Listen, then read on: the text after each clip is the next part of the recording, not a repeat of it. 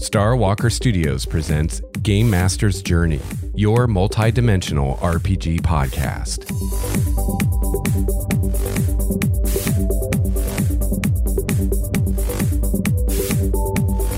Hello, fellow gamer. Welcome to episode 144 of Game Master's Journey, your multi-dimensional RPG podcast. I'm Lex Starwalker. On this show, we discuss the craft and art of game mastering. Not only do I pass along any knowledge I've gained over 25 plus years of running RPGs, I also share wisdom from guest GMs and listener GMs like you. Today, I continue my series on the roles of the GM. In this episode, we'll discuss the GM as a teacher. As GMs, we often find ourselves teaching players a new game, or even teaching players who've never played an RPG before. I'll give you strategies to set yourself up for success and to ensure your players come back for more. I'll also give some tips specific to teaching 5th edition D&D to new players. And finally, I'll give some tips for new GMs preparing to run D&D for the first time. So I think that will keep us busy today for episode 144. So great that you're back. So great to be back myself. And I got to tell you, I was worried about getting an episode out this week because I have been down with the flu. This is like the 10th day I've been sick with this thing. Finally have my voice to the point where I think I can record the show and not sound absolutely terrible. But if I sound a little different, that's why. I'm still getting over this thing. It's been nasty. So here at the top of the show, before we get into discussing the GM as a teacher, I have a couple other topics I want to hit really quickly here. First of all, I have a really exciting announcement to make. Those of you that are on the Game Master's Journey community already know about this, but for those of you that aren't on the community or don't follow me on Twitter or Facebook, I wanted to let you know that I have been working very hard on a self-published adventure for D&D. The adventure is called The Trickster's Labyrinth, and it's pretty much finished at this point. We've done all the writing and the editing and got it all polished up and have started the layout. But as is often the case with projects like these, this thing is just grown in scope. When I first started, I was thinking that this would be like a one-shot adventure, maybe 1 or 2 sessions tops of gameplay was what I was shooting for. And I started designing the adventure and got pretty far with it and suddenly had this eureka moment where I thought of a cool new element to bring in to kind of make it more than just your everyday run-of-the-mill D&D adventure, and got really excited about that, decided to do it. But I felt to really realize this new concept and really do it justice, I was going to have to take a little bit more time than 1 or 2 sessions worth of gaming. So the thing has ended up being something that I think will take most groups 4 to 5 sessions to get through. We're talking, your average 4-hour session. Took me either 4 or 5 sessions to get through it myself. And that was before some pretty substantial revisions and additions. So it may actually take longer than that. I'm not sure. But I had set a deadline for myself because I've been working on adventures to publish for almost exactly a year now. And not just this adventure. I have a whole other series of adventures I've been working on. But I kept adding more to the pile and finally decided, my wife and I decided that if I was ever going to have something actually publishable, that I needed to set myself a hard deadline because I work really good under pressure. And without some kind of deadline of, this is when it has to be done, I felt like it would just keep growing in scope and I would never actually finish it. And I would just keep revising it and perfecting it because I am a bit of a perfectionist. So we decided I was going to give myself until the end of January to finish this. And I said, when January's over, I'm done. It's done. I'm going to publish it, even if I don't think it's, quote, done. And I missed the deadline by about half a week. And I was just talking about the writing and the editing. I wasn't really talking about the layout because my wife, Nikki's doing the layout. I was just basically thinking I'm going to have my part of it done by the end of January. About halfway through the first week of February, I was done. All the editing was done. It was ready to go, ready to start laying out. And Nikki started working on it. And I realized, I still have ideas. I still have more I'd like to do with it. And I don't want to say too much. I don't want to give the adventure away to anybody that might run it or play it. But the way that this kind of came out is I think that player characters who finish this adventure will have a very strong motivation to return to it later at some point. Some point, not right away, later on in their careers when they're higher level, they're more powerful. I think a lot of players will want to return and are going to have some unfinished business with this adventure. And I thought it would be cool to actually be able to flesh that out. But I'd already hit my deadline and the thing's basically done now, and I thought, well, maybe someday I can do part 2, or do the return to the Trickster's Labyrinth kind of thing. Well, long story short, Nikki and I were talking and we decided, you know what, we're going to do a Kickstarter for this. I think a Kickstarter is a great way to launch something like this. And I think that it will be a pretty low risk Kickstarter for backers because the writing and the designing and the editing is already done. It's already starting to get laid out. So it will be something that won't take a lot of time to get out to backers once the Kickstarter is over. And if the Kickstarter does really well and we get into stretch goals, then maybe I can do the sequel as actually part of the adventure and not have to do it as a separate thing. And I also have other ideas of things I'd like to add into the adventure, ways that I could make it even cooler, but, would take more time. And I've already sunk a lot of time into this. And I have to say, if I knew going into this how much more time it would take to develop an adventure that I want to sell to everybody, as opposed to just an adventure to run for my own group, I probably wouldn't have done it. I had no concept of how much time this would take, but I've put so much time into it and I'm really proud of it. And I think people are really going to like it. And I'm really excited to get it out there and see what people think of it. So we are we've put the layout on hold for now and we're developing the actual Kickstarter. And unfortunately, I came down with this flu and now Nikki's got it. So we've been kind of down and out for a bit and it's kind of thrown a wrench in things. But we are hoping to get the Kickstarter all figured out and get it designed. And this is going to be our first Kickstarter. So, there's a lot to figure out. But we're hoping to get this thing up and running very soon, hopefully within a few weeks. So definitely stay tuned. I'll keep you up to date on the show. And probably the best way to be really up to date and get immediate updates is to join the Game Master's Journey community on Google+. And you can also follow me at Lex Starwalker. I'll try to post updates to Twitter. But the Game Master's Journey community is probably the best place to keep up to date on what's going on with that. Also, at the top of the show, I want to give a huge thank you to a couple new patrons of Starwalker Studios. Thank you to Darren Larson and Clark Nicholas for becoming patrons. Really great to have you guys aboard and always good to see new patrons and really excited about the Patreon going forward. I think now that I've hit the home stretch on this adventure I've been working on, I can start to put more energy into Primordia again. And the other adventures I'm working on, which I just kind of briefly mentioned, are set in Primordia. So this adventure that I'm going to kickstart is not set in Primordia. It does have some tie-ins to Primordia. So, if people in the future are running games in Primordia, it would be very easy to use this adventure as part of a Primordia campaign. But the adventure itself does not take place in Primordia. And, if you know anything about my home world of Primordia, it's not going to be at all uncommon to have adventures in other places, other planes, other worlds from Primordia. So, that'll work fine. And part of what I really like about the way I've designed this adventure is you can use it no matter what setting you're running your game in, whether that's a published setting like the Forgotten Realms, or whether it's your own homebrew setting. It doesn't matter. It's going to be really easy to use this adventure no matter what setting you're using. And it's also going to be easy to use this if you've already got a campaign up and running.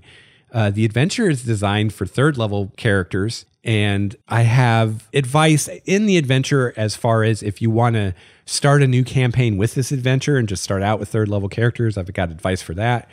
Or if you want to use this in a campaign you've already got going, I've got advice on how to do that and kind of where to go after you're done with the adventure, all that good stuff. You know, one of the things I really wanted to do with this adventure is kind of use it as a tool for newer GMs to help you learn how to GM. And I think, you know, the best way to learn is by doing, and a great teaching tool, I think, for learning to GM is a well-written adventure that takes the time to help you as a GM and give you guidance on how to actually do this thing called running an RPG. So I try to do that in the adventure, and that's something definitely in the Kickstarter, if we can actually get to the point where I can expand upon it, that is definitely an element of the adventure I'd like to expand upon even more and do even more with, is even more advice and guidance for GMs running it, especially GMs that maybe aren't super experienced running games.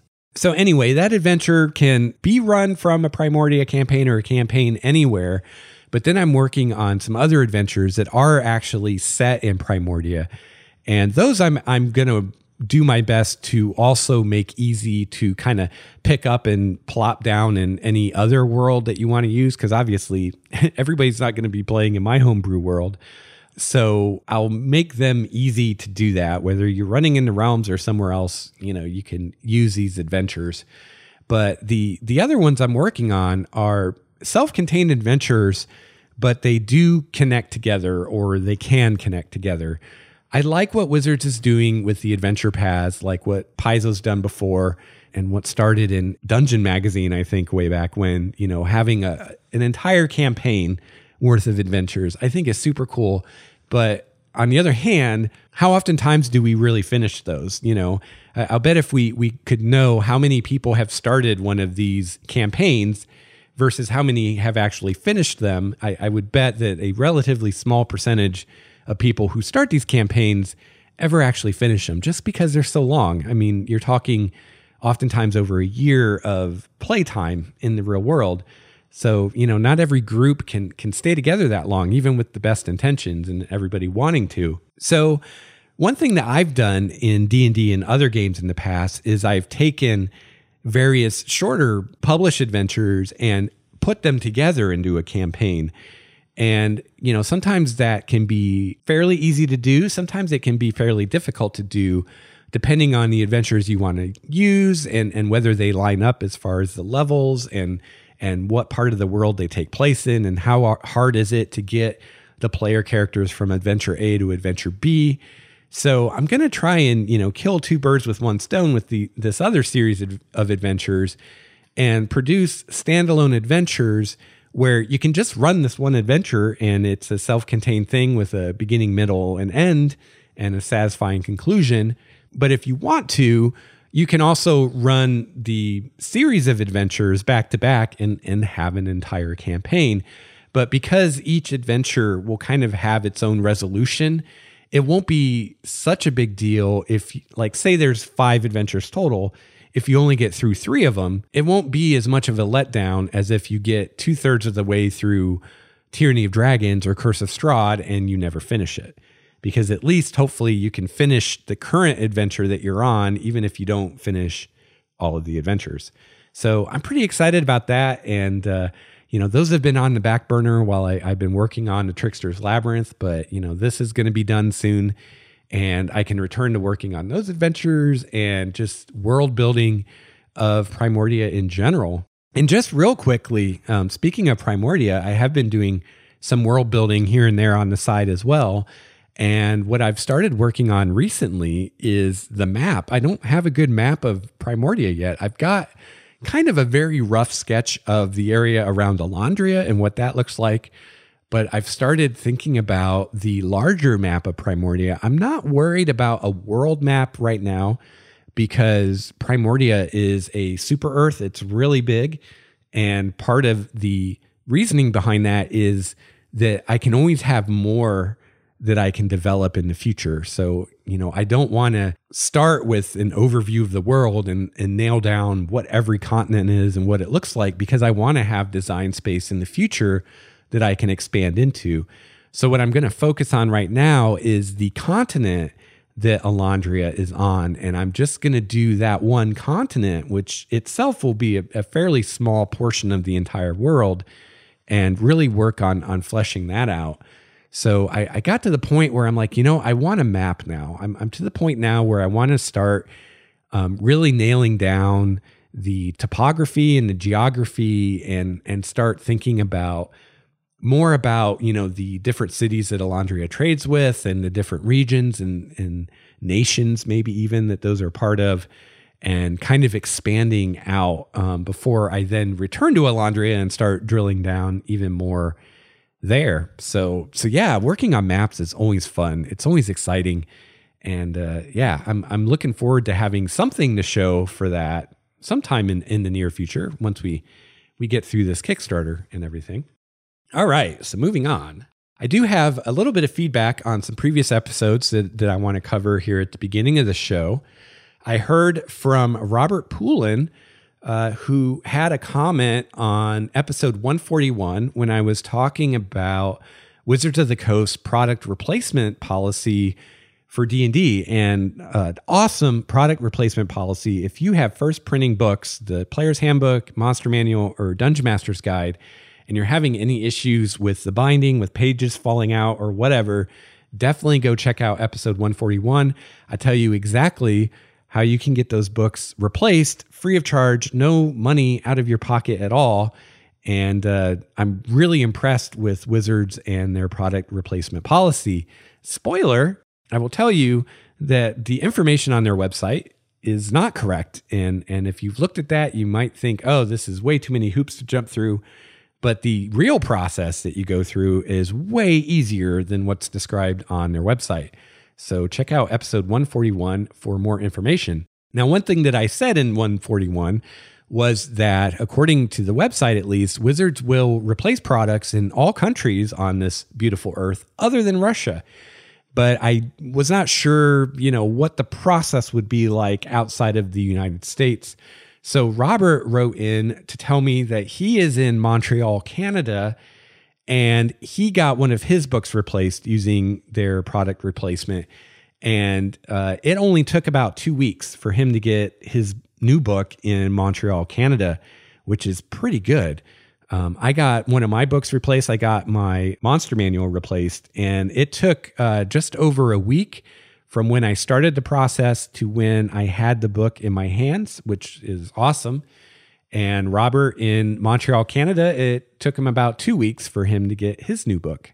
And I believe, I don't have this in my notes here, but I believe Robert told me that he did not have to pay shipping or anything like that either. So super cool. Again, I don't have any confirmation outside of Canada and the US, but at least for Canada and the US, it looks like you're not going to have to pay shipping or anything.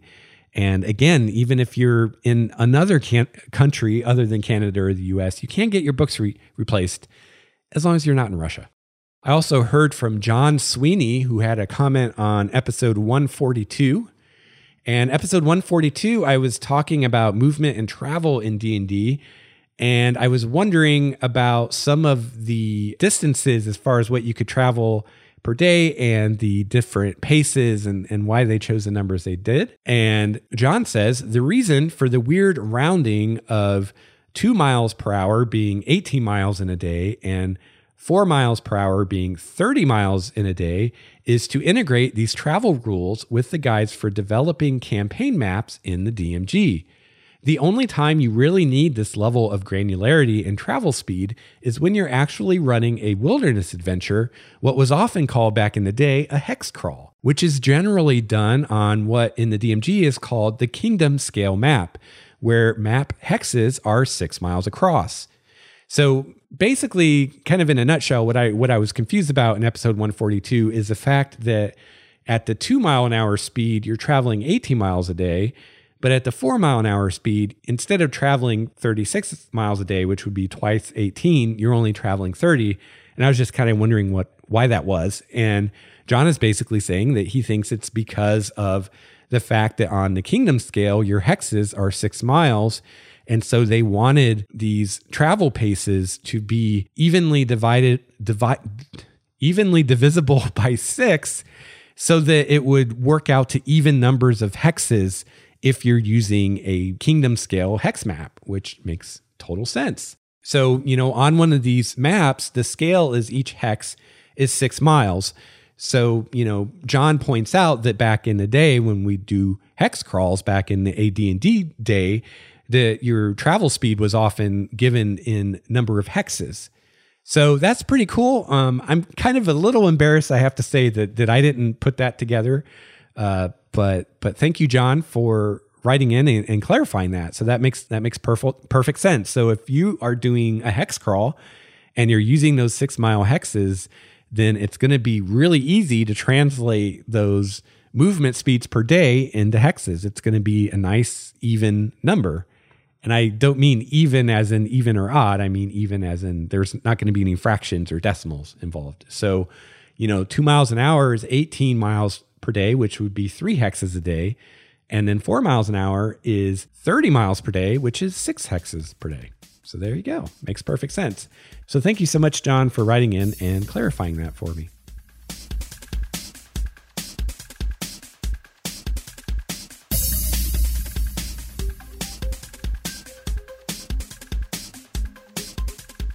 All right, so for our main topic today, I wanted to talk about the GM as teacher. So this is the second in my series of GM roles segments.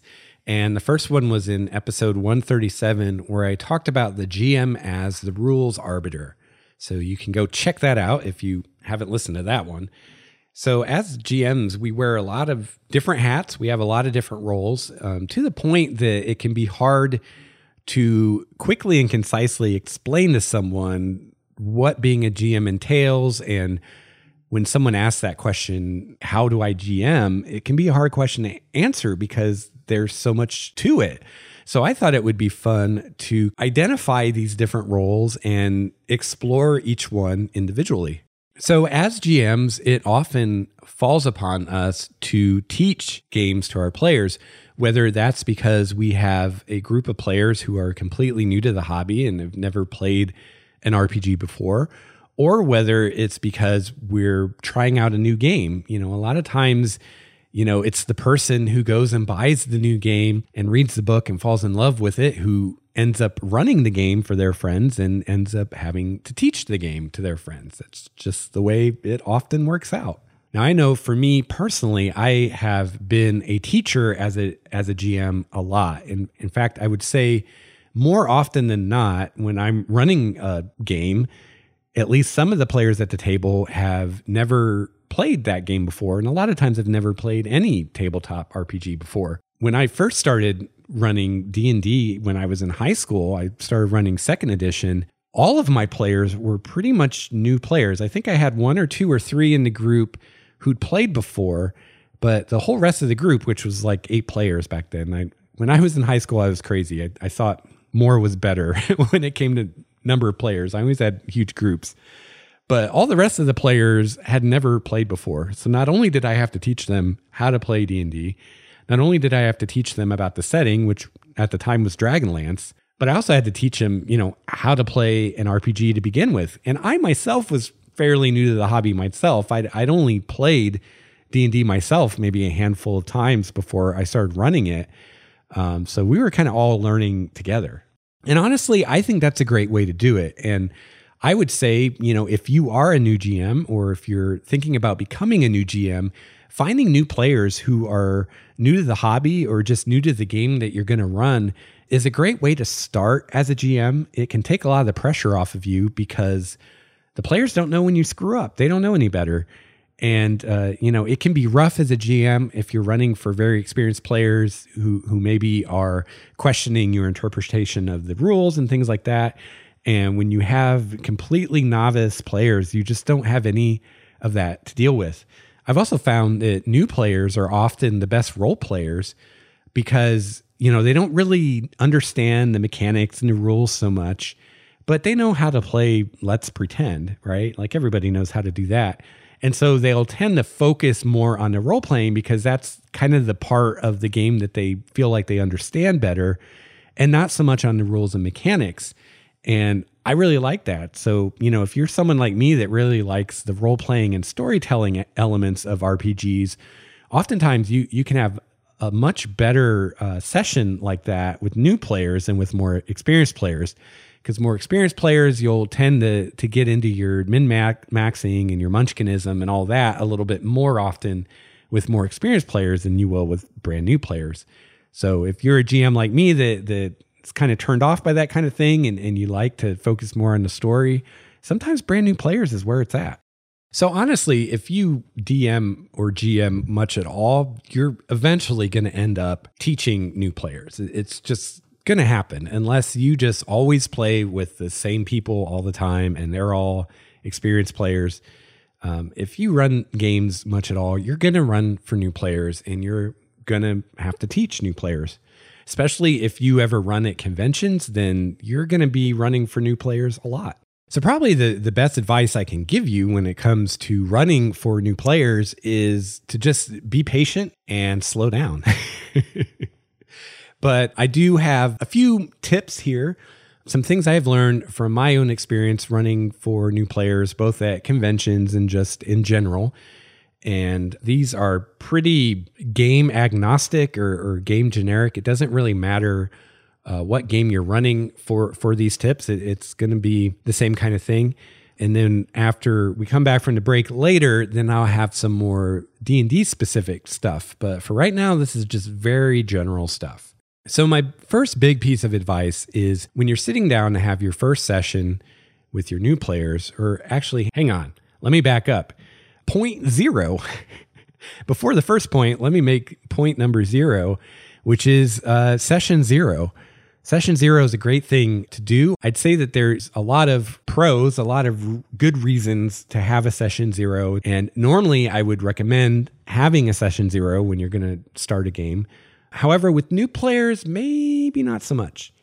And the reason is that I think with a new player, you want to hook them, especially if all the new players are like all about D&D or whatever game you're playing and they're already completely bought in and you don't have to worry, then maybe not. But if you have any players that are at all ambivalent or not sure if this is really for them or anything like that, then you really want to give them a really good experience. You want to give them a very good first impression that's going to stick with them. And in that case, I don't think session 0 is the way to go. Session 0 is great with more experienced players. Session 0 is great if you're getting ready to launch like a more long-term campaign. But I think for your first game with your new players, I wouldn't worry about session 0. I'd skip right ahead to session 1. So that was kind of our point 0. I actually didn't have that in my notes. I'm kind of assuming that we're not going to do a session 0 because a lot of what I'm talking about today is about getting to the action, getting to the fun parts of the game as soon as possible so that your players can be having fun as soon as possible so that they have a good time and they want to come back next week. So my first piece of advice, beyond don't worry about session 0, is use pre-generated characters for the first adventure, for the first session that you play. It's really unfortunate that this hobby often begins with character creation. Because when you think about it, at least for most RPGs, character creation is this weird thing that we do at the very beginning of the game. And then, if your character dies, you may do it later. But for the most part, you do it at the very beginning of the game. It's this weird gameplay experience that you have at the beginning of the game. And then that's it. And the rest of the time you're playing that character. So you're kind of with a brand new player, especially someone who's never played an RPG before. You're starting them out with an experience that is not what their normal gameplay experience is going to be. That first session, when you start making characters, that's not how most sessions are going to be, right? Most sessions, you're going to sit down and you're going to get into the adventure and start playing. But when you have to make characters, it's like, well, you can't do that yet. First, we have to make characters. So that's kind of weird, when you think about it. And I think it's unfortunate because oftentimes I've found with brand new players who've never played an RPG before, never played this particular game before, starting out with character creation is not a great way to hook them. That is not a great way to convince them that this is something fun that they are going to want to do and put time into. So first off, making a character takes some time. And, some games, it takes more time than others. So you're talking a game like 3.x D&D or Pathfinder, it takes a lot of time to make a character, but any game, it takes some time, right? It's going to take some time. And this whole, before we start playing, we're going to take half an hour or an hour or 15 minutes, whatever it is, or 2 hours to make a character kind of flies in the face of accepted wisdom when it comes to writing and filmmaking, storytelling, other forms of storytelling, which is you want to begin with some action. And not every story does this. There are lots of movies that you have to sit through 10, 15, 20, 30 minutes of exposition and boring character development before anything exciting happens. But a lot of movies, a lot of stories will start with something interesting and exciting happening. My favorite example for this kind of technique is pretty much any James Bond movie I think I've ever seen starts with an action scene. And oftentimes the action scene doesn't have anything to do with the movie, or if it does, it doesn't become obvious how it's related to the rest of the movie until later. It just starts in the middle of a chase or a gunfight or something like that, just something fast paced to get you excited about what's happening and to hook you in. And then once the dust settles from that, then we'll have some character development and we'll take some time for some exposition and let you know what's going on. But we're not going to start out with that because that's boring. And we want to get your adrenaline pumping. We want to get you having fun first. And then you'll be more disposed to listen to the description of the city or listen to the explanation of the quest that the NPC wants you to go on or whatever. So starting your first session with brand new players with an hour or half hour or whatever it's going to be of character creation is not beginning with action. It's not beginning with what's the most fun thing about this game that we play. And you want to make a good first impression. You want them to enjoy themselves. You want them to come back. So you want to hook the players with what's cool about playing RPGs. Now, of course, with more experienced players, as we get into the hobby, a lot of us really enjoy character creation, and probably even most of us do. And we would say, no, I disagree, Lex. I really enjoy making my character. I think that's a very rewarding part of the game. And that's true, but you've already bought into the hobby at that point, right? You're already sold on RPGs are fun things to do. And you know that this investment of time at the beginning to make this character is going to pay dividends as you explore and grow that character going forward. But a brand new player doesn't know that. They don't have that experience yet. So for a brand new player, it's usually better to just get them into the action and not have to make them suffer through character creation first. So however much time making a character takes in whatever game you're running, that's kind of downtime or dead time that these new players have to sit through before they get to the fun part. And you want to get to the fun part from the beginning, right away, from square one. So in many RPGs, making a character takes some mastery or at least some proficiency with the system, and a new player isn't going to have that. So not only is starting with character creation kind of delaying the fun part of the game for a new player, it's also possible that they're going to be confused and you're going to spend a lot of time explaining things that the players aren't going to completely understand because they haven't even played the game yet. You know, D&D is a perfect example of this. It can be really difficult to explain to a new player ability scores and what their ability score bonuses mean and why this is important when they've never even had a combat or done a skill check yet. They don't even really understand how the game works yet. So how can they really understand, you know, what attributes they want their character to have?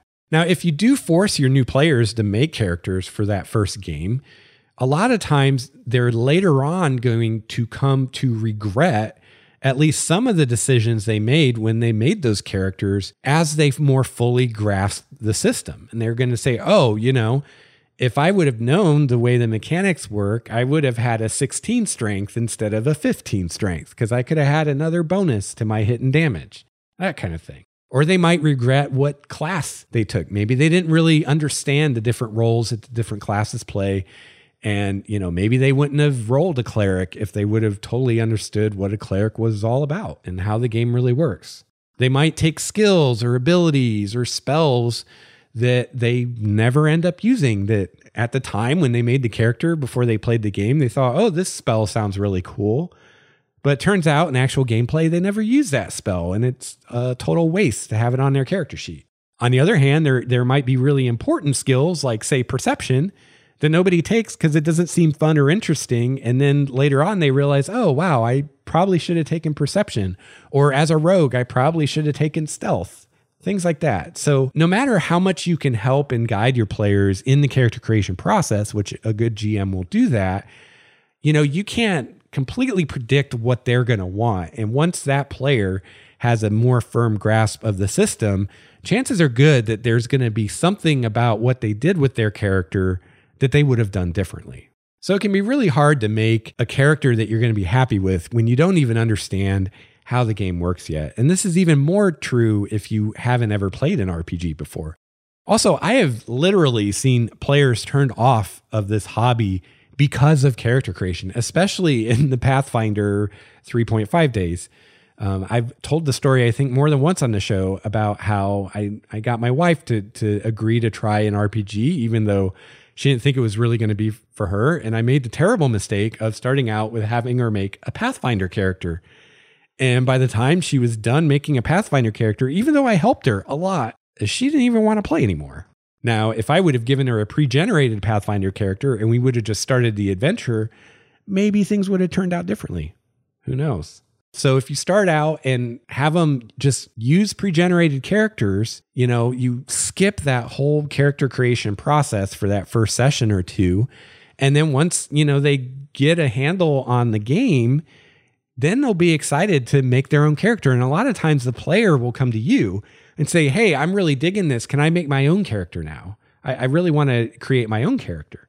So you could even just wait until the players come to you and say, I want to make my own character now. And then say, sure, you don't have to play the pre-gen anymore. So luckily in this day and age, there are often pre-generated characters you can get for your game.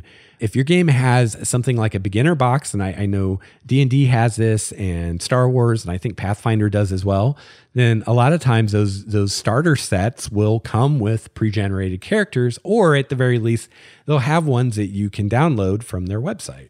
Or you can make pre-generated characters yourself. And what I would recommend, whether you're using published pre-generated characters or whether you're making them yourself, is have a few more options than you're going to have players, so that they have as many to choose from as you can without having too many to where it's like paralyzing because there are too many options. So if you have 4 players, maybe have 6 pre-gens for them to choose from. Now, the nice thing, if you make the pre-generated characters yourself, is that you can make sure that those characters are viable mechanically, that they're built well for the game that you're running. And you can also make sure that all the bases are covered as far as any abilities that need to be covered or any skills or anything like that the party's going to need to get through the adventure you're going to run. You can make sure that those pre-generated characters have that. You can also make sure that all of these characters have good ties and hooks into the adventure itself and good ties with one another.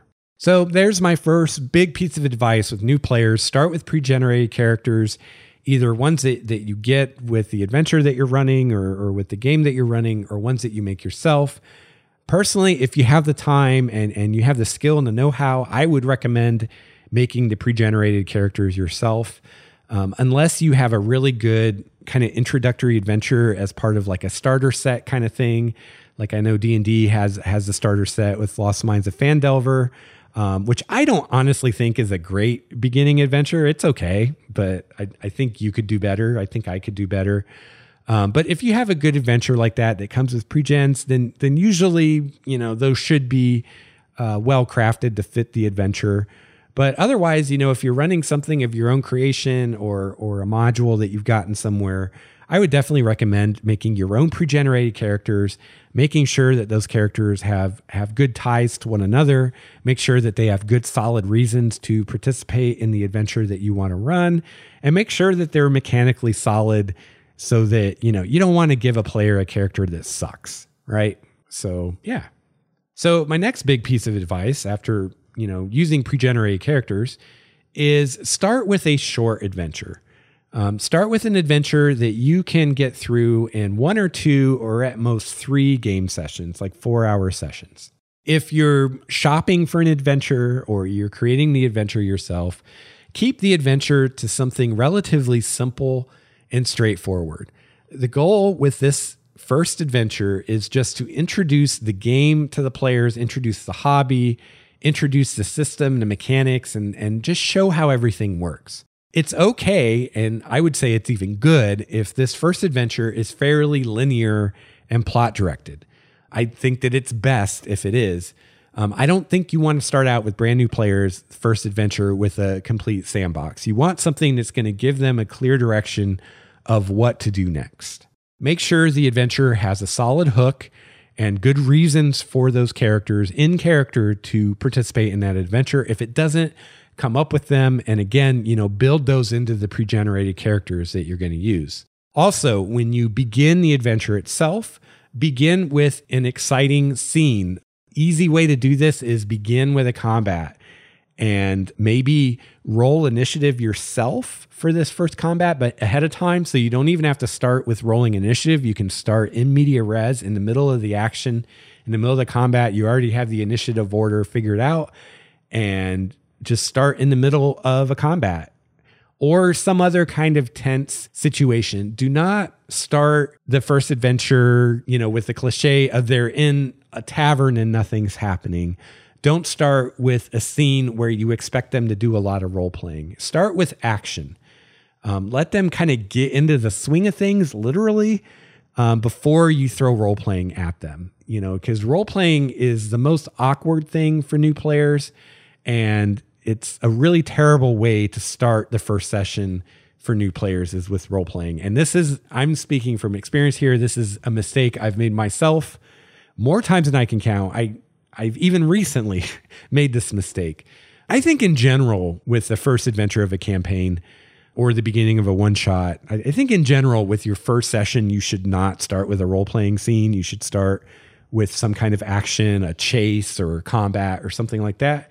But definitely with brand new players, that's what you want to do.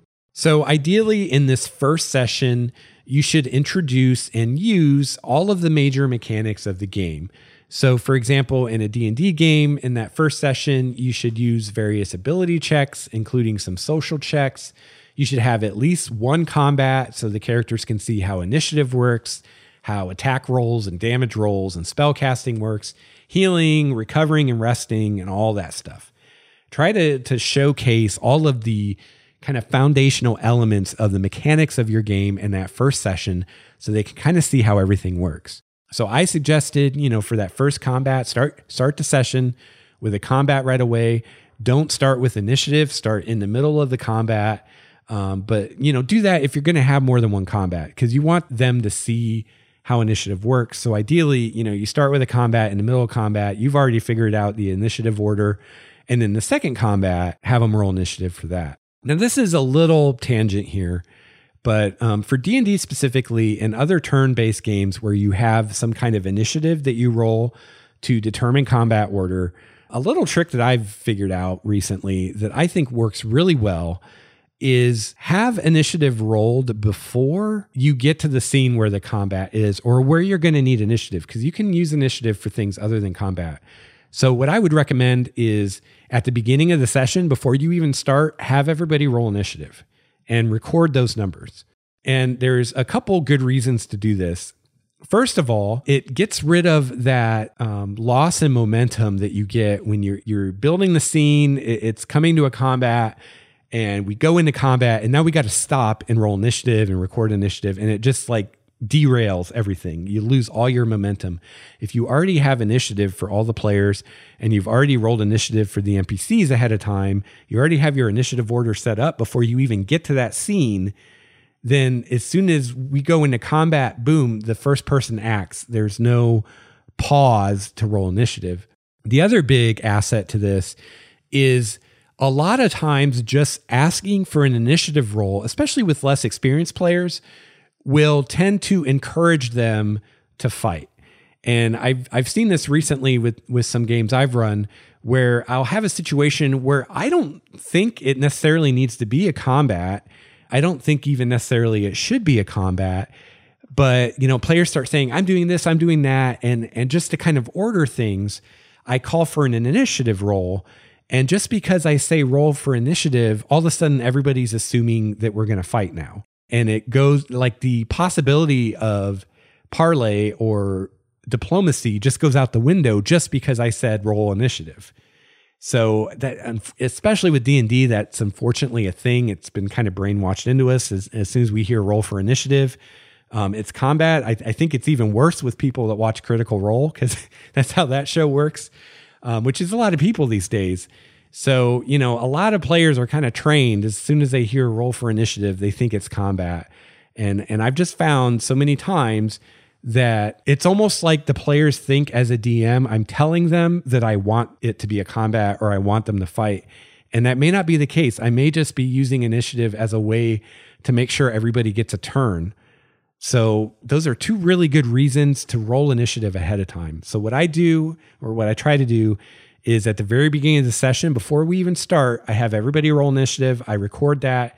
If I know what the first encounter is going to be, I go ahead and roll initiative for the NPCs, and I go ahead and set up the turn order so it's all ready to go when that comes.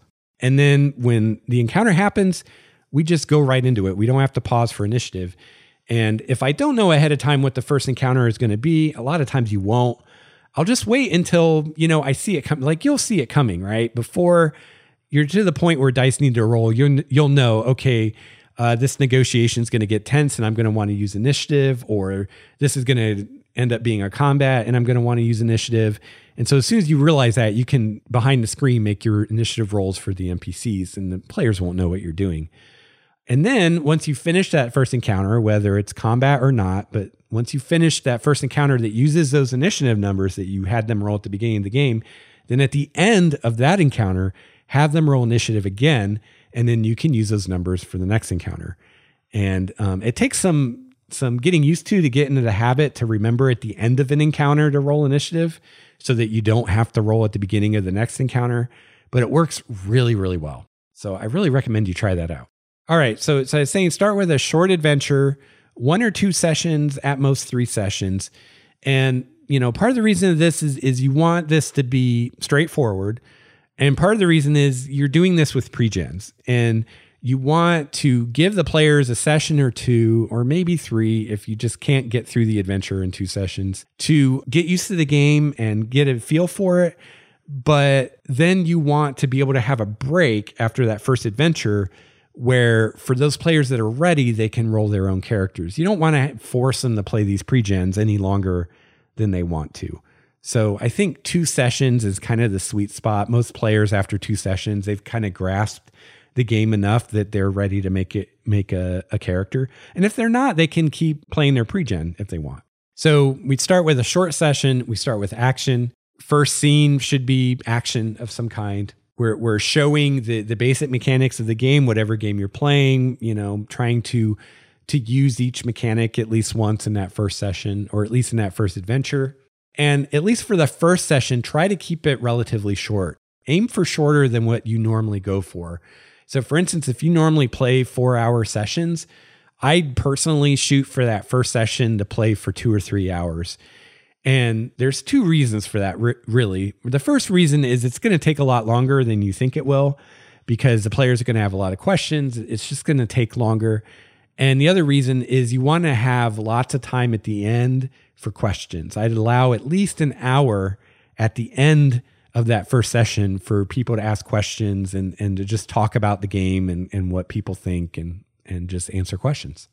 So once you finish this first adventure, the players can then either keep playing with their pre-generated characters that they want, or they can then make their new character. This is also, at the end of this first short adventure, is the perfect time for a player to bow out if they've decided this isn't for them, whether they're new to the hobby and they've decided that this hobby isn't for them, or maybe they're new to this particular game and they decide this game isn't for them, or maybe they decide you're not the GM for them, or this isn't the group for them, or whatever. This is an ideal time for a player to say, hey, look, guys, I had fun, but I don't think I'll be coming back. And there doesn't need to be any hard feelings because you finished that adventure and, it's no sweat. So, that's another good reason to keep that first adventure short. That way it's minimum buy-in for these players so they can get a taste for the game, and then they can decide, do I want to keep going or not? And if they do want to keep going, do I want to roll my own character now, or do I want to keep playing this pre-generated character? Now, ideally, this first adventure should tie into the next adventure you want to run in some way. So for those players who keep playing, whether they make a new character or keep playing their pre-generated character, that it's not like, oh, now we're doing something completely different, that it can feel like this is a continuation of the story that we began. But there was enough of a break there that players can make new characters if they want to. Now, I would recommend that you keep all the players and all their characters on an even footing. So, let's say you're running D&D, you do this first adventure, it takes you a couple sessions to get through it. And let's say at the end of that first adventure, the player characters have advanced to third level. They're playing these pre-generated characters. Maybe you've got 4 players and maybe 2 of the players want to keep playing their pre-generated characters, which are now third level. And the 2 other players want to make their own characters. Well, I wouldn't punish or tax those players making new characters by making them make first level characters. Let them make their new characters and then help them level those new characters to third level so everybody's on the same page, everybody's at the same level. Because otherwise you're just encouraging the players to play the pre-gens, and they should not, they shouldn't feel like they're being punished because now they want to make their own character. Like, we want them to make their own character, right? They're going to be much more attached to a character that they make themselves than some pre-gen. So we don't want to tax them because they're now ready to make that step to making a new character. And even if the entire group makes new characters and you might be like, well, everybody's making new characters, so we can start at level 1 and it'll be cool. It's still going to feel like to those players like they're losing ground. It's like, wow, we played 2 sessions, we earned our way up to level 3, but now, we're making new characters, so we have to start level 1 again. So I would recommend not doing that and let them make third level characters. Let them pick up where they left off with the old characters. And you can do this in the future too. So my example, I said we have 4 players. We play a couple sessions. They're level 3. 2 of the players are like, you know what? I'm not ready to make my own character yet. I'm going to keep playing the pre-gens. If they later decide that they want to now make new characters, I would let them make new characters that are the same level as what the other characters are.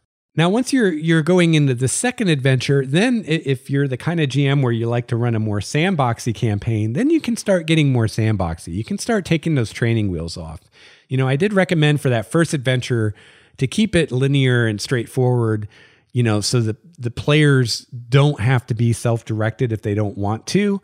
Now, if they want to be, if they want to go off script or go off the rails on the first adventure, definitely let them. But the rails are just there, or the training wheels, as I like to call them, are there if they need them. So that they don't sit there like, what do we do? I don't understand what we do. They have a very clear trail of breadcrumbs to follow in that first adventure. But if you want to open it up in the second adventure and give them more choices, feel free to do that. You need to evaluate your players and kind of gauge where they're at, what they're ready for, what they're comfortable with. Remember, our goal as a GM in these sessions with these new players is we want to teach them the game, but we also want them to have fun because we want them to come back, right? We don't want to scare them away. We want them to keep coming back and become regular players.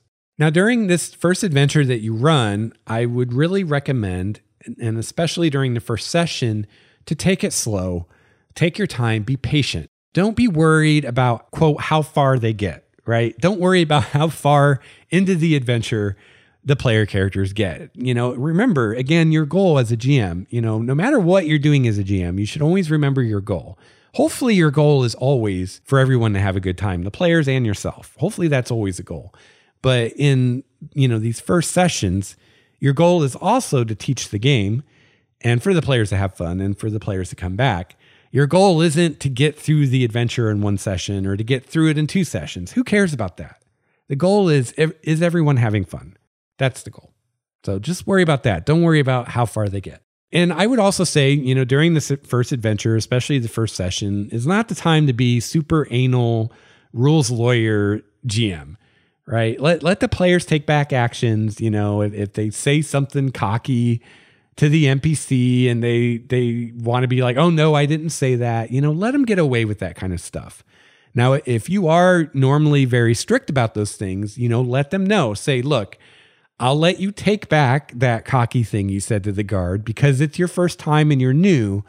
But in the future, just understand that once you say something in character, you said that thing and you can't take it back. But this one time I'll allow it. You can explain that, but give them some leeway for that first session. In the same way, if you don't like metagaming talk at your table, be a little more lax with that the first time. But again, let the players know, say, hey, you guys are kind of metagaming here. You're having this conversation in combat that your characters really couldn't have.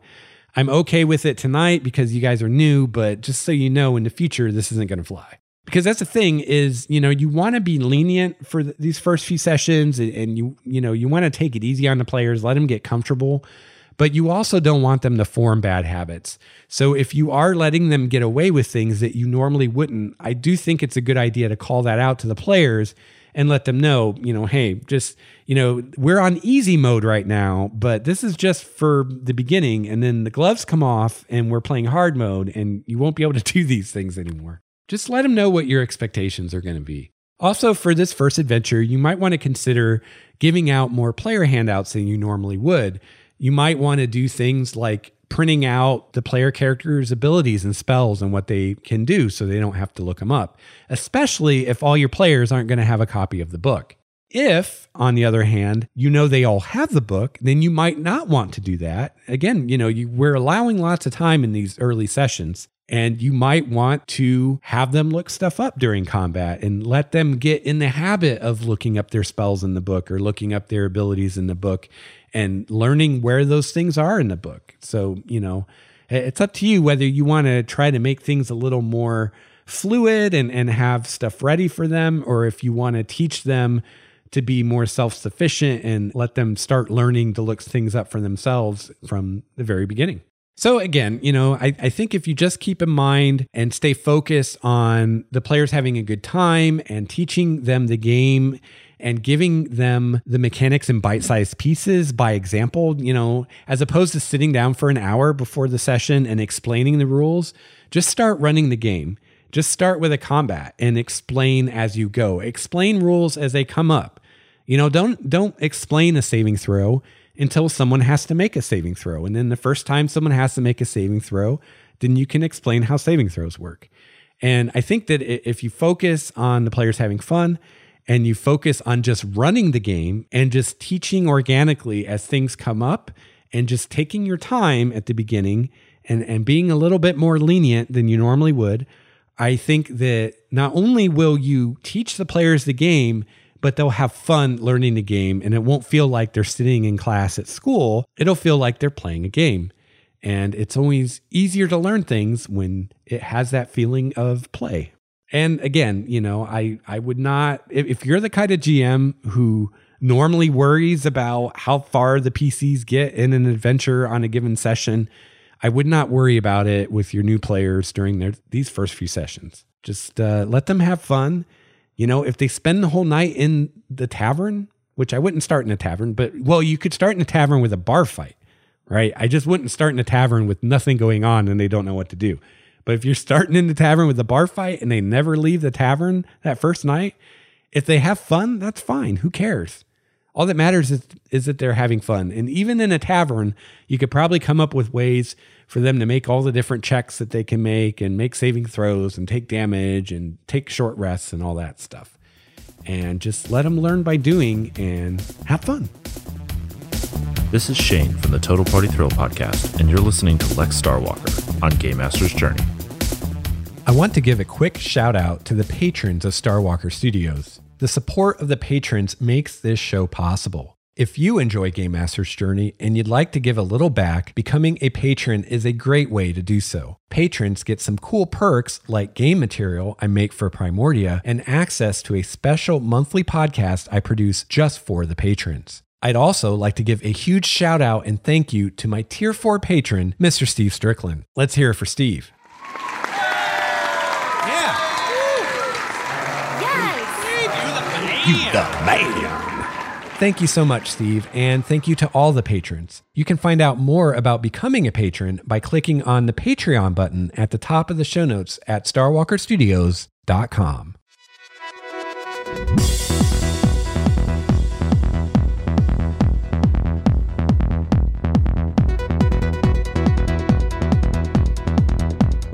All right, for the second part of our topic as the GM as teacher today, I thought I would really quickly just give some advice for me to you, the Dungeon Master for 5th edition D&D. Just some things I've learned from running the game that if you're a new DM and or running for new players, just recommendations I would make for this game specifically. First piece of advice I would give is start the player characters at 3rd level. 1st and 2nd level play in 5th edition is really kind of this weird anomaly. It's kind of like how I talked about the first session. You have this weird anomaly of character creation, and then the rest of the game isn't anything like that. 1st and 2nd level are the same way. Playing at 1st and 2nd level is in a lot of ways very different from all the rest of the game. It just plays differently at 1st and 2nd level than it does afterwards. Part of that is the player characters are just much more fragile. They have not very many hit points.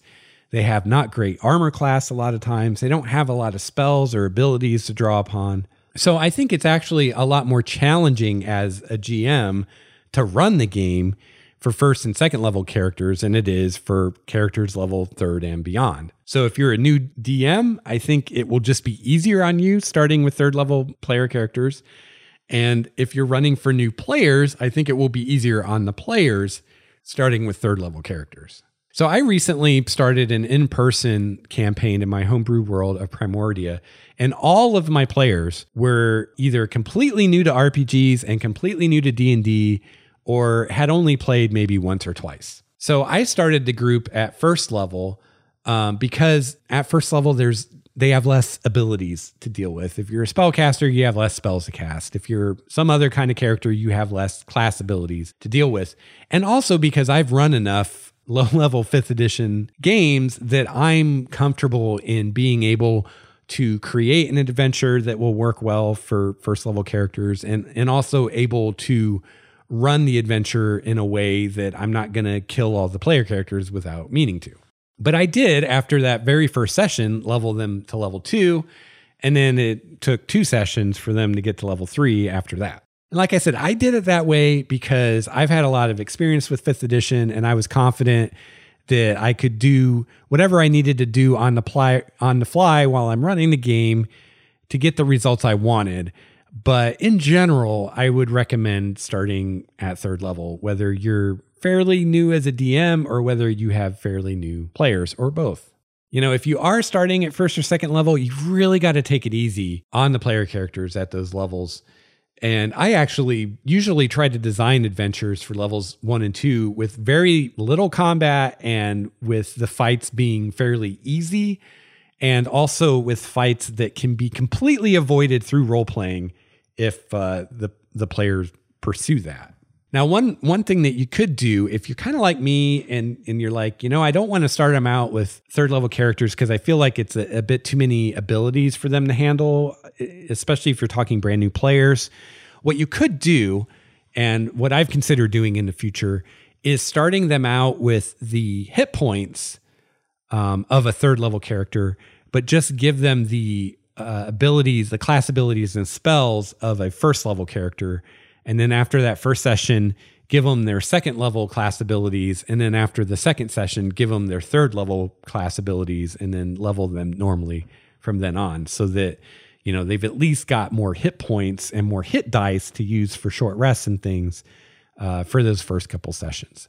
So that's just my kind of little piece of advice for running D&D and what I think works best. I really feel like it's weird because I feel like in a way, first and second level are like the apprentice levels. Like you don't even have your full class abilities yet. And it seems like they're intended for new players to kind of ease you into the system. But at the same time, it's so hard to design encounters for first level characters, especially.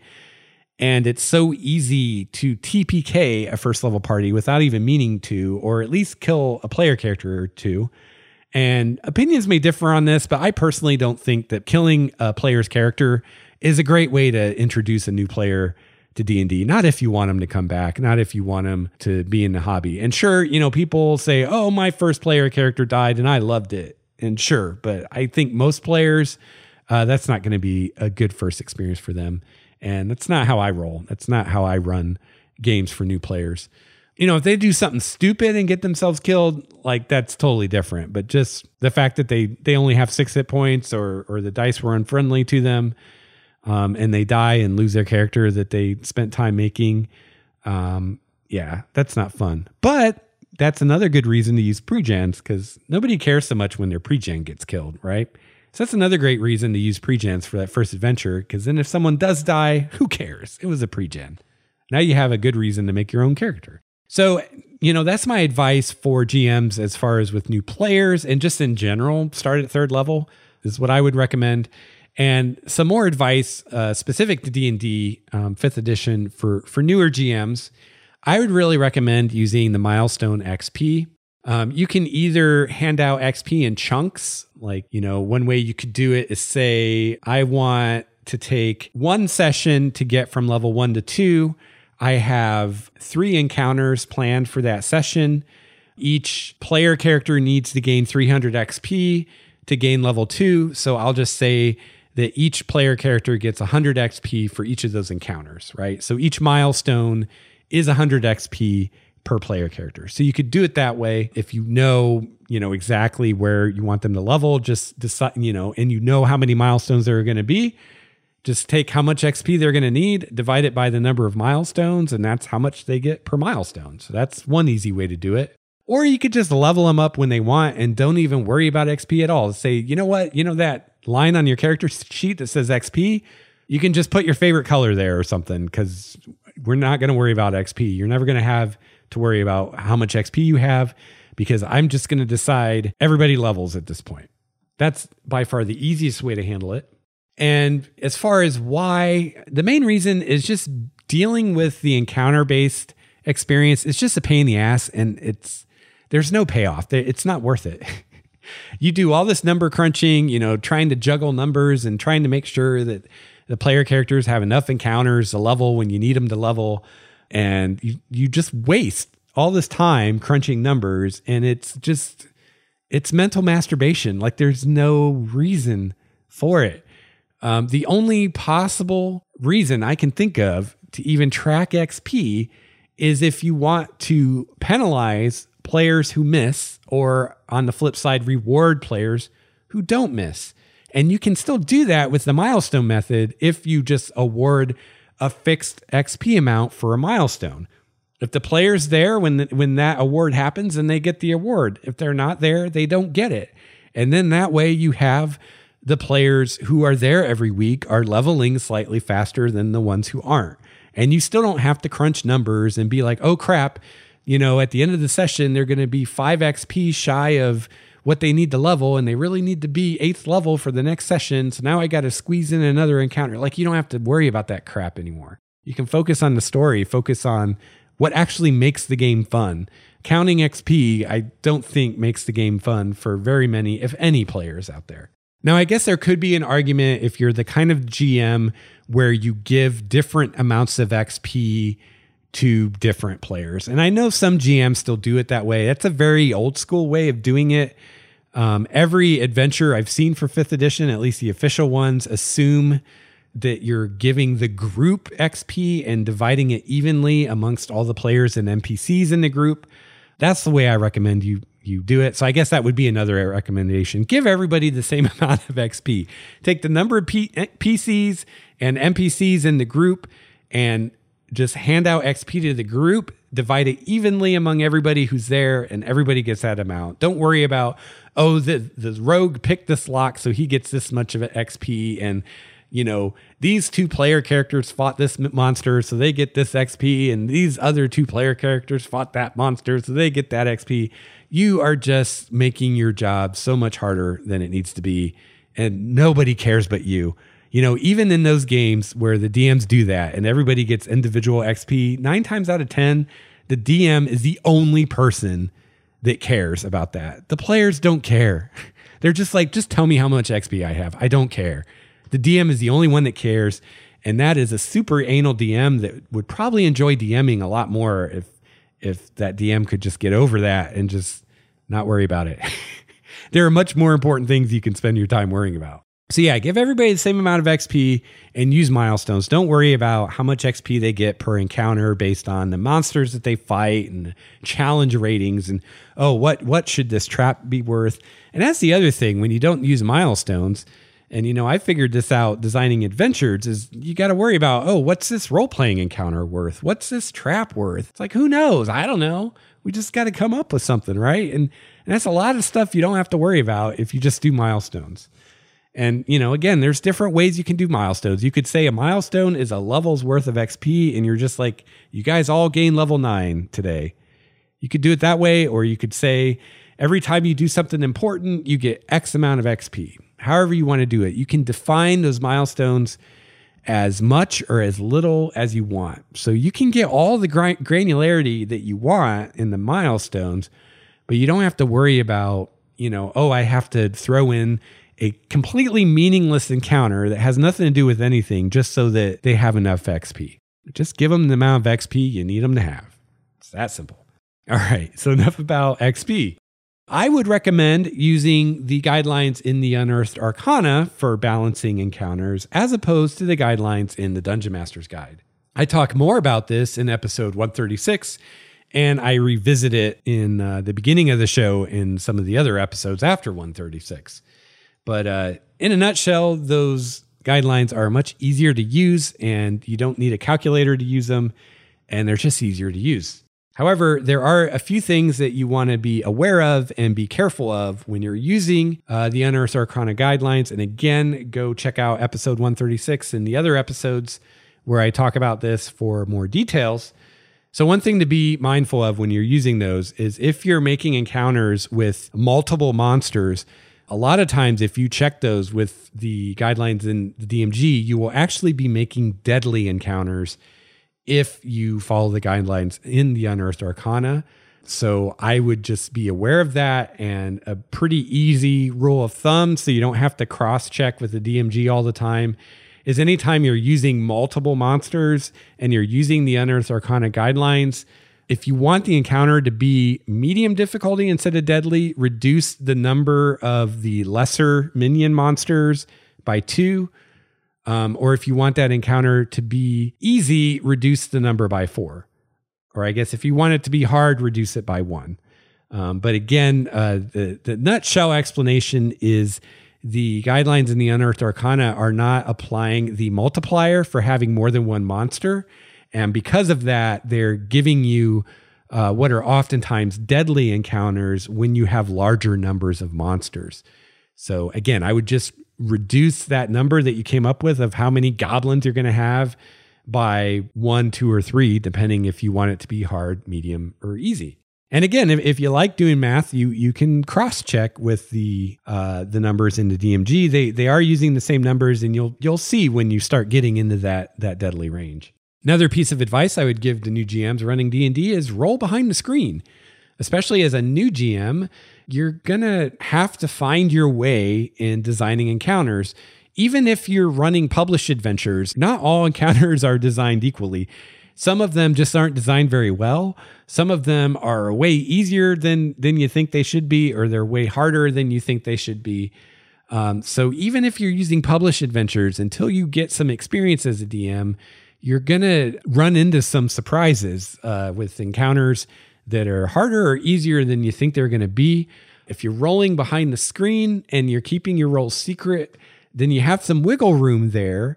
If things start to go south, whether it's way too easy or way too hard, you can do some fudging and you can mitigate that. If you're rolling everything out in the open, then you're a slave to the dice, and you can't mitigate that. There's a problem with the encounter that either you or someone else designed. Just sometimes, randomness being the way it is there might be nights that you just can't roll lower than an 18 on your 20-sided die. And you're rolling 20s all over the place. And if you run it completely, quote, fair, you're going to be critting and killing player characters left and right. And unless you and your players think that's fun, you might want to mitigate that, which, again, is something that you can do when you're rolling behind the screen. So, it's nice to say, if you that 6th critical that you roll in a row on the same PC, it's nice to be able to say, oh, he just hit you and did normal damage, or oh, he missed you.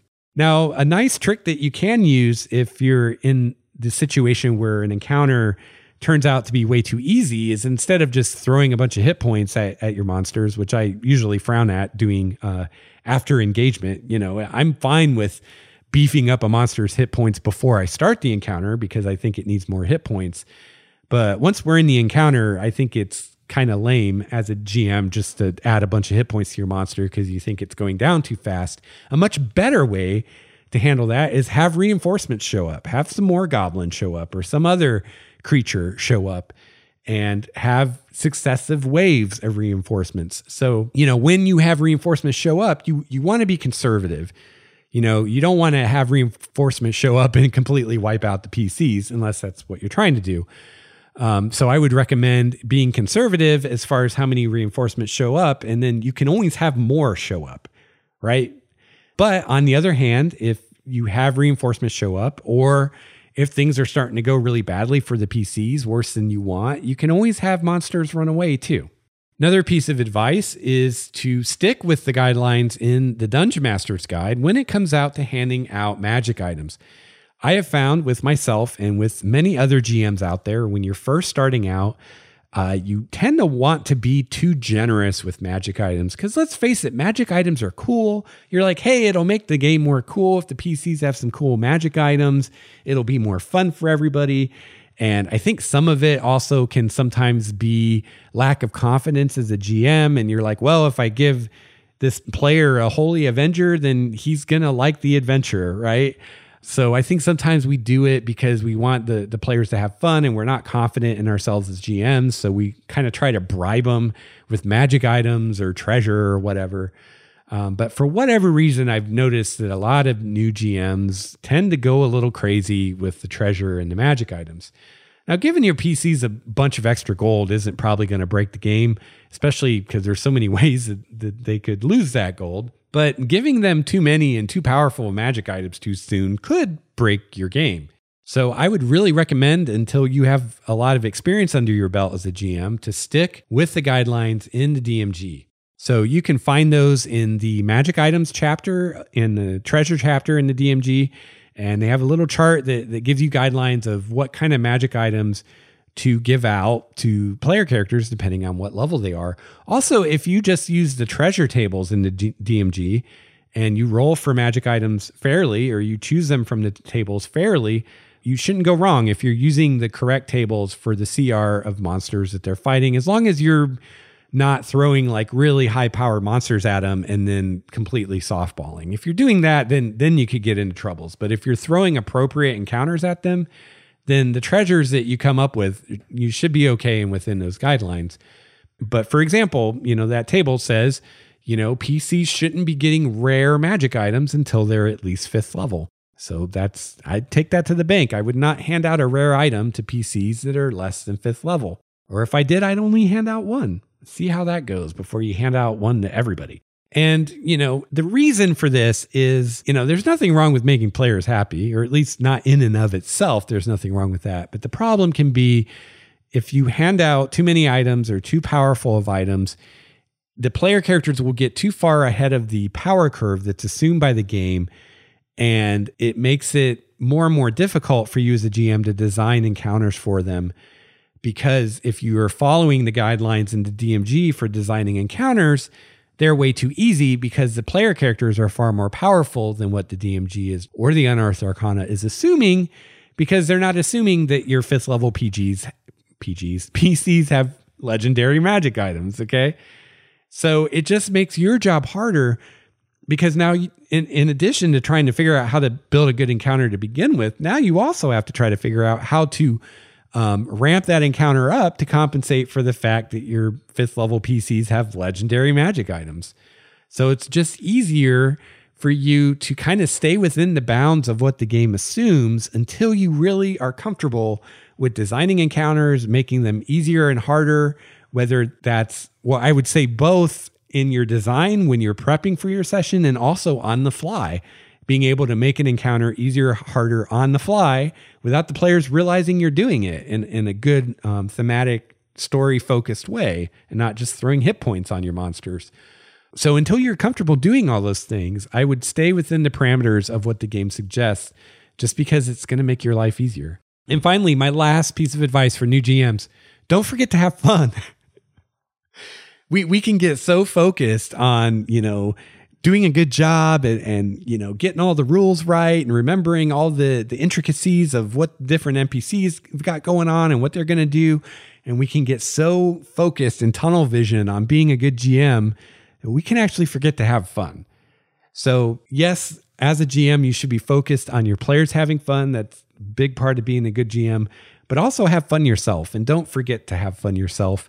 Even if it means maybe I'm not going to crack open the book and look up that rule because I don't think that would be fun. I just want to keep going. Whatever it means, do what you got to do to have fun as a GM, because I guarantee you, if you're not having fun, you're going to get burnt out and you're not going to want to do it anymore. And your players won't like that if you don't want to GM anymore. So it's good for everybody, your players too, if you're having fun. And, at the end of the day, if you're having fun, if your players are having fun, that's what really matters. It doesn't really matter if you get all the rules right. It doesn't really matter if the boss fight was too easy or was too hard. If everybody's having fun, it's all good. And also, for any GM, whether you're experienced or inexperienced, I'd occasionally or often or all the time ask your players for feedback. At the end of the session, ask them what they thought, if they have any feedback. It can be really helpful to hear what they have to say, things they like, things they don't like, things that they hope will come up in the future in the campaign, things they'd like to see, stuff like that. Kinds of adventures they'd like to play, places they'd like to go in the world. Just any kind of feedback that the players can give you will help you improve as a GM and give you a better idea of what they're going to enjoy as you're planning for future sessions. And finally, I think another great thing about asking for feedback from your players is most of us as GMs are far harder on ourselves than our players are. And you may be afraid to ask for feedback, but you may find when you do that your players are having more fun than you realize, that your players are more impressed with your campaign and the adventure than what you think.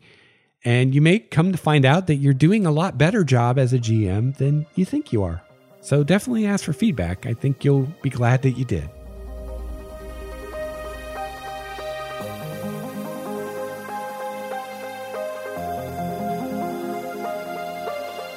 All right. Well, that is going to wrap it up for episode 144 of Game Master's Journey. Thank you so much for tuning in today. I hope you enjoyed this discussion of the GM as a teacher as much as I did. If there's anything I missed or any advice that you have for GMs when it comes to teaching the game and teaching RPG gaming in general to our players, be sure to let me know. There are lots of ways you can get a hold of me. You can find all that on the website at starwalkerstudios.com.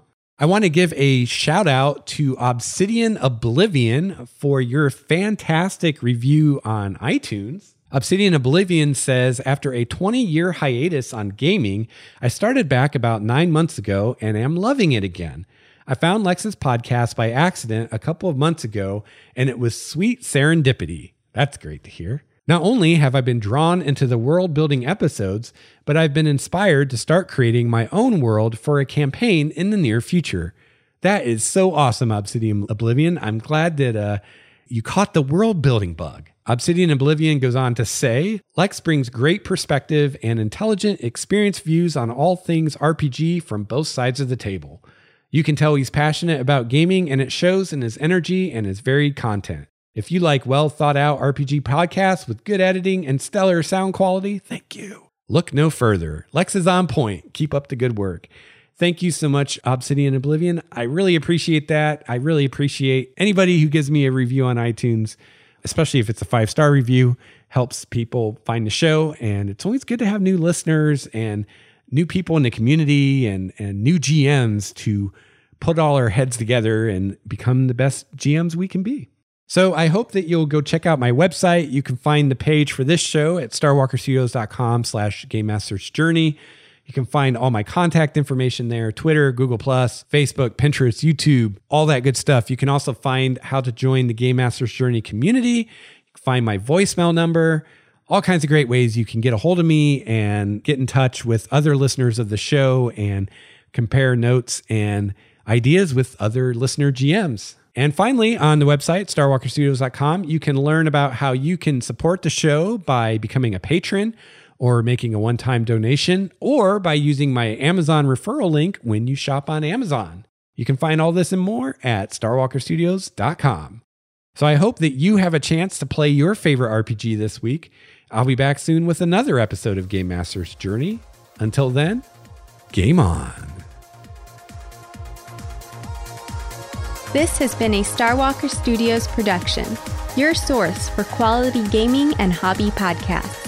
This episode's music courtesy of Cloudwalker, Transboy, Renfield, Stanko, and Ish. See the show notes for more details at starwalkerstudios.com/Game Master's Journey.